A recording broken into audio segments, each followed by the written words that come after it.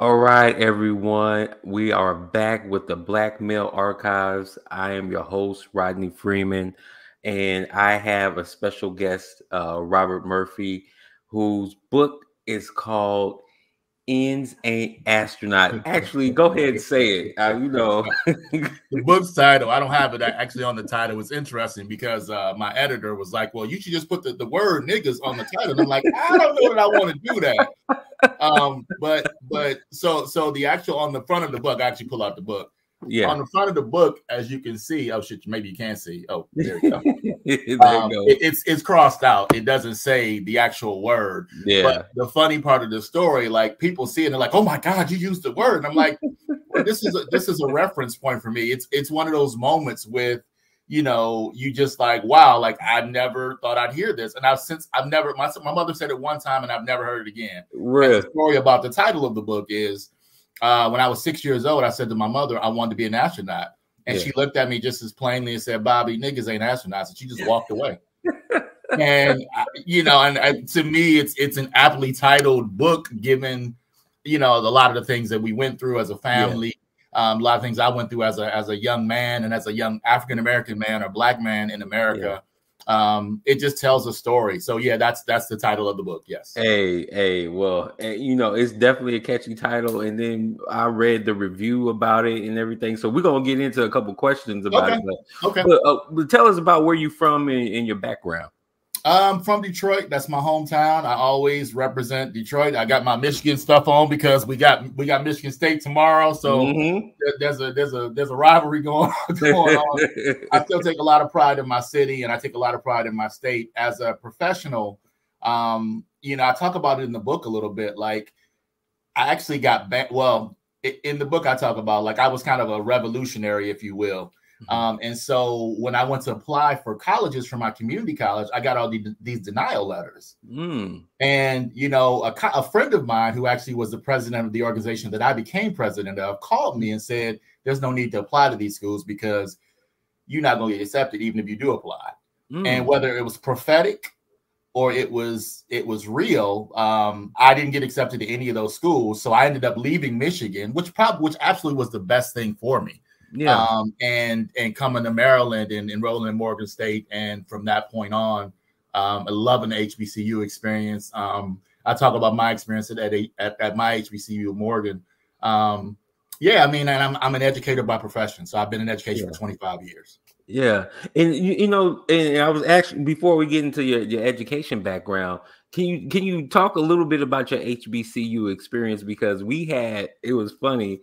I have my fiance and I have my 16-year-old sister, and she has these misconceptions of HBCUs, and of course my fiance went to the HBCU, and so she basically kind of just like took a stance to say, okay, this is what HBCUs are about. Where do you think that misconception of HBCUs come from, that they're less than, because I actually attended one for a year, but I've heard that, not from just my 16-year-old sister, but from other people, like they're less than, and that's not the case at all. Yeah, I remember when I was talking about going to Morgan, I heard from several people, the world ain't black. So, why you going to HBCU? And, will they really prepare you for, the world and blah, blah, blah, blah, blah, and this, that, and the other. And I would say to anybody, I don't know how well, let me back up. My daughter graduated from Spelman in 2013. I had no problems with Spelman whatsoever. No problems academically, no problems with financial, no problems with anything. My experience at Morgan was a tad bit different. My education was stellar and top flight. Some of the business stuff was really jacked up. So I from a business perspective, going back historically, I could see where there might be some concerns because I had many friends who had very similar issues as I had. People losing your check, or you got a loan check and it's there but it ain't there, stuff like that. My hope and my assumption is that those processes and situations have been cleaned up. But from an overall perspective of as a Black man, it was absolutely the best place for me. Yeah. It was the best place. I still reminisce about my times on Morgan's, on Morgan's campus, because it was one of the best times of my life. Yeah. You had Black people. One of the things I think that happens with us, and I talk about it in the book, is we get into this box of what Black people are. Mm-hmm. Especially if you come from certain environments, you're like, oh, well, Black people only do this, Black people only do that. One of the beautiful things Morgan did for me was expose me to the diverse realities of what being Black is. Mm-hmm. There's Caribbean Blacks, there's African Blacks, there's people like me who are blend, or my father's people, or I'm second generation American, while my mother's people are from the United States and from Canada. So, okay, I mean, for me, my HBCU it was a place of love. Yeah. And everything that was done to me and for me was about love and preparation for the next step. I remember, I talk about it in the book, but I turned in a paper to one of my professors, and man, it looked like he spilled SpaghettiOs on it. Like it was just red O's everywhere. and I'll never forget. And, I'm 6'3". I'm 6'3". Uh-huh. My professor was probably 5'2", Dr. Charles Johnson, and I mentioned him in the book. Dr. Johnson said to me, he said, Murphy, he said, your mother, your father, your sister, your brother, your aunts and uncles, and I expect better than this on this paper. He gave me the paper back, and he was like, I need that paper back by Monday or whenever it was. So he gave me the opportunity to fix the paper, but he was like, no, my expectations for you are so much higher than what you gave me. So I say all that to say, like, I mean, it was a fantastic experience for me. I didn't join a frat or anything because I don't rock with that, but I loved my Morgan experience much more than I loved my master's experience, which was at a PWI. And let me also back up too. From a data perspective, there have been a number of research studies done on HBCU graduates, and that we're more successful, we're happier, we're more adjusted, we got more successful families, the whole nine. So it's the data's behind it, as well as the stories, both the data, the quantitative and the qualitative that are behind HBCUs. Yeah, and I suspect that I want to go into your education experience, or where you working in the education field. Mm-hmm. Where did you start off at, and then how was your education experience? You mean K-12? My personal experience or my work experience? Okay, my K-12 experience, man, it was different. So growing up in Detroit, like, man, I thought the national anthem was "Lift Every Voice and Sing," because that was what we sung at my elementary school. Mm-hmm. It was only until I left Detroit and I moved to Grand Rapids where I learned the actual, Pledge of Allegiance or whatever the national anthem was actually the Star Spangled Banner. I remember singing it just as proudly in class, like "Lift Every Voice," and they're like, "That ain't the national anthem." Like, that's it. So my education in Black Detroit was so much different than my education in white Grand Rapids. And in Black Detroit, I was so far ahead of my peers that it was actually quite boring to me. I could stay out of school, and I talk about it, but I used to feign my asthma attacks so I could stay home and watch cartoons and read comic books. Yeah. And so for me, academically, I was bored in Detroit, but when I got to Grand Rapids, there were some other things that happened. The patterns of behavior, the laziness, waiting to the last minute, because if I wait to the last minute in Detroit, I wrote a paper up, I still got an A on it. Well, in Grand Rapids, when I went to Grand Rapids, that wasn't the case. I wrote it late and I got like a C or a D or whatever it was. So it was a much different cultural reality for me. From a behavior perspective, I didn't really get in trouble in Detroit public schools. The Grand Rapids public schools was a little bit different. And I talk about that in the book, where I had a period of time where my mother and I were evicted three times. We were living in a car. I went for a period where I didn't really talk to her. I didn't really talk to my dad. So I was angry. I was angry as hell. And that manifested in behaviors that were, really like criminalistic. I had a loan sharking business. I was protection business. I was doing all kinds of stuff, man, and stuff I shouldn't have been doing and probably wouldn't have been doing had my parents been a little bit more engaged. Do you think that's what led you to actually going into education and working? Okay. Absolutely. And talk to us about that. And my friends, man, I remember my daughter. I have a daughter now. She's 26, but I remember one day, and I always try to teach her lessons about life and who you associate with, who you're connected to. Mm-hmm. And so one day, Michigan has this Michigan offender tracker system. Mm-hmm. That basically tells you where convicts are, people who have been in jail or released or whatever it is. Mm-hmm. And so I went through and I just started typing in my friends' names, and we went through, man, I swear to you, probably 15 to 20 straight names of guys I literally went to school with, well, it was elementary school, middle school, or high school, and all of them came up as in the Michigan offender tracking system. Wow. I say all that to say, like, all of that kind of stuff, their experiences, my experiences. I just want Black kids to be successful. Yeah. And I know my experience was I had so much challenge with my family and, my immediate family, my mother and our financial situation, that I wanted to at least be some type of stabilizing force for the students who came into my buildings, or the kids that I taught, or the kids that I assisted, or whatever it was. So yeah, it did drive me into education. My initial plan was to go to law. But I had some elders like, young brother, we need you in education. And so that was where I went. So did you start off as a teacher then? Or what? Actually, I started off as teacher assistant. And then eventually made it to becoming a teacher. My situation was a little bit different because my daughter was born 11 days after I graduated from Morgan. So I didn't have a choice. I had to go get a job. Yeah. To take care of my child. So I was actually working 4 jobs at the time. Ooh. Yeah. Ooh. Yeah. Wow. Yeah. Okay. So you got into education. So how'd you get into writing this book and get into writing? What was it in education that you realized that you wanted to be an author? It was something that I always wanted. It was a story I always wanted to tell, but for me, it was very important to allow my mother to transition. My mother died in 2017. It was very important for me because I didn't want her to feel the scrutiny of some of the stories that I told. Okay. My mother tried as best she could, and she wasn't always, as I mentioned with the title of the book, she wasn't always the cleanest with her tongue, but she was a very loving person, but she was complex. She had a lot of trauma in her life that she hadn't resolved. And so sometimes we got great mom, and sometimes we got mom that was really struggling with the issues. Really, as I talk about in the book, a lot of my mother's stuff was around money, like the ability to maintain herself and her family.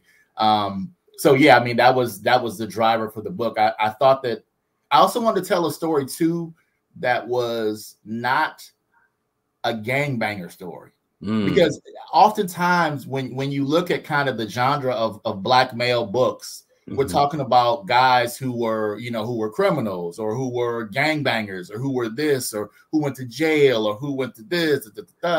And I wanted to tell a perspective of just a normal, everyday Black kid who wasn't involved in that stuff, who didn't want to be involved in that stuff, but who was an observer of that stuff, but also a person who had to navigate that stuff as well.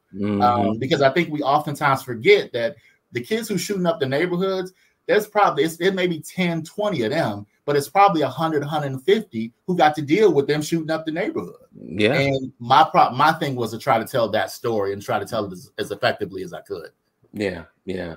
And, this book is a wonderful story, is your story, but you also talk about being a single father. Oh yeah. And I want you to talk about that for a little bit. And then I'm also going to ask you a question. If you feel like there's any differences between being a single father versus being a single mother. So yeah, I got a lot to say on that. So for me as a single father, man, like I met my daughter's mother when we were in college, and we were fine. We had a couple moments, I'm not excuse me, for me, I'm not one who likes to argue and keep a whole bunch of drama going and fighting and arguing. That's just not my. I dealt enough of that when I was a kid and living in Detroit. So for me, my adult life was going to look very different than my childhood. And I got with her mother. We got pregnant with my daughter. we had a whole bunch of ups and downs as, you know, while she was pregnant, and some of the stuff I credit to the fact that her hormones were all over the place. But then some of it was just we just weren't getting along. And she was accusing me of stuff that I wasn't doing. Like one of the things that I talked about in the book is like my uncles were very instrumental in my life. My one particular uncle, Uncle Melvin, would always take me to a park. And we would walk through the park, we talk, we sit down, we think, we study, you know, leaves, we do all kinds of stuff. And so for me, when I need to think, I go to a park or I go to somewhere that's peaceful and tranquil and try to sort out my thoughts. Well, I disappear. Now, I wasn't the best at communicating, so I would disappear for an hour or two. And then she would say, oh, you're cheating. And I'd be like, no, I'm not cheating. Like, yo, I just went to the park just to kind of figure this thing out because we got a kid on the way. I ain't never been a father. You ain't never been a mother. I got responsibilities to take care of, you know, So it was that part of our relationship was really challenging. As a father, so fast forward probably 1990. No, it's 2000, maybe 2005, 2004, 3 something. I got a job out in California. I'd accepted a job to teach at Riverside County Public Schools in Riverside, California. And I was scheduled to get there. I got the job like maybe in December. And I was scheduled to leave and go to California like sometime around, you know, July or something like that to get settled. And I just remember thinking to myself, like, I can't leave my baby. Like, I need her as much as she needs me. Because, I mean, you're a dad. There's a certain unconditional love that your baby provides to you, and there's such an astonishment of their growth when you see them doing stuff, and you know, and you're like, wow, I did that too, you know, like me and my daughter has such a fantastic relationship. Like I didn't want to leave that behind. And her mother was like, well, you can have her on Christmas and, you know, holidays and summer, and I'm like, but I'm not a summer dad, I'm a dad. Like, so for me, it was very important that so anyway, long story short, we got time to go. And I called Riverside. I was like, I'm not coming. And they were like, well, you said. I was like, yeah, but I can't leave my kid. And I'm not going to leave my kid. Fast forward probably 5 to 7 years later, her mother drops dead. And so if you know, you think about decisions, and if I had left and gone to California, there's no telling where my daughter would have been. Now, you know, obviously losing a parent is tough, but me and her mother share custody. So she was with me 2 weeks. She's with her mother for 2 weeks. So we had a thing, we had a routine. So when her mother passed away, it was just coming into dad's routine every day or every week versus every 2 weeks. So it was a much easier transition for my daughter. But yeah, so to your other question about, you know, I remember being at an event, and it was like a single parent event, but mostly single mothers were there. I was the only man there. And so I said something about, you know, just raising a girl. Like, because my daughter's mother died. My daughter was 13. And so she was about to start high school. There was puberty. There was all this stuff going on. And true funny story, my daughter said, Daddy, she used to swim. She said, Daddy, I need some tampons. And I said, okay. So I went to the store and got them. And I gave them to her. I was like, here you go, Pumpkin. And she was like, okay, Daddy, what do I do? I was like, I don't know what you do. Call your grandma, call your auntie, call somebody. I don't know what to do. And so we both got just sat there like, what do we do? I was like, what are you talking about? She was like, well, I know, Dad, but I don't really understand. I was like, well, then take it to your coach tomorrow and ask them what to do. That is funny. I bring up these stories because there's things that she was dealing with as a young woman that I had no idea how to deal with. So fast forward, going back to the story about being at the single parents event. So I made this comment, and you know, I wasn't saying it like, woe is me. It's just like, it's just a different experience to raise a girl. Like, if it's a boy, I know what the hell to do with it. I'm a man, but even if I know what to do with a girl. And this woman, I never forget, this sister looked at me and said, you act like you want some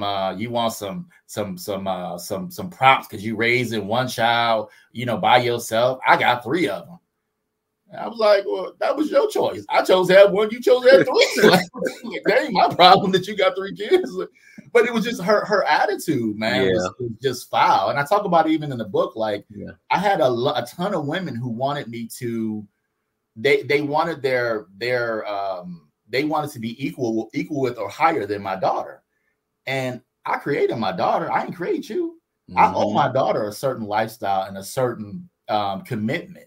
And it's not to say that I don't owe like a girlfriend a commitment or anything like that, but this I'm gonna be the dominant female, and why you got to go for her? I remember one of them saying, my daughter was a part of the student ambassadors program. She's part of People to People, so she would go overseas in the summertime.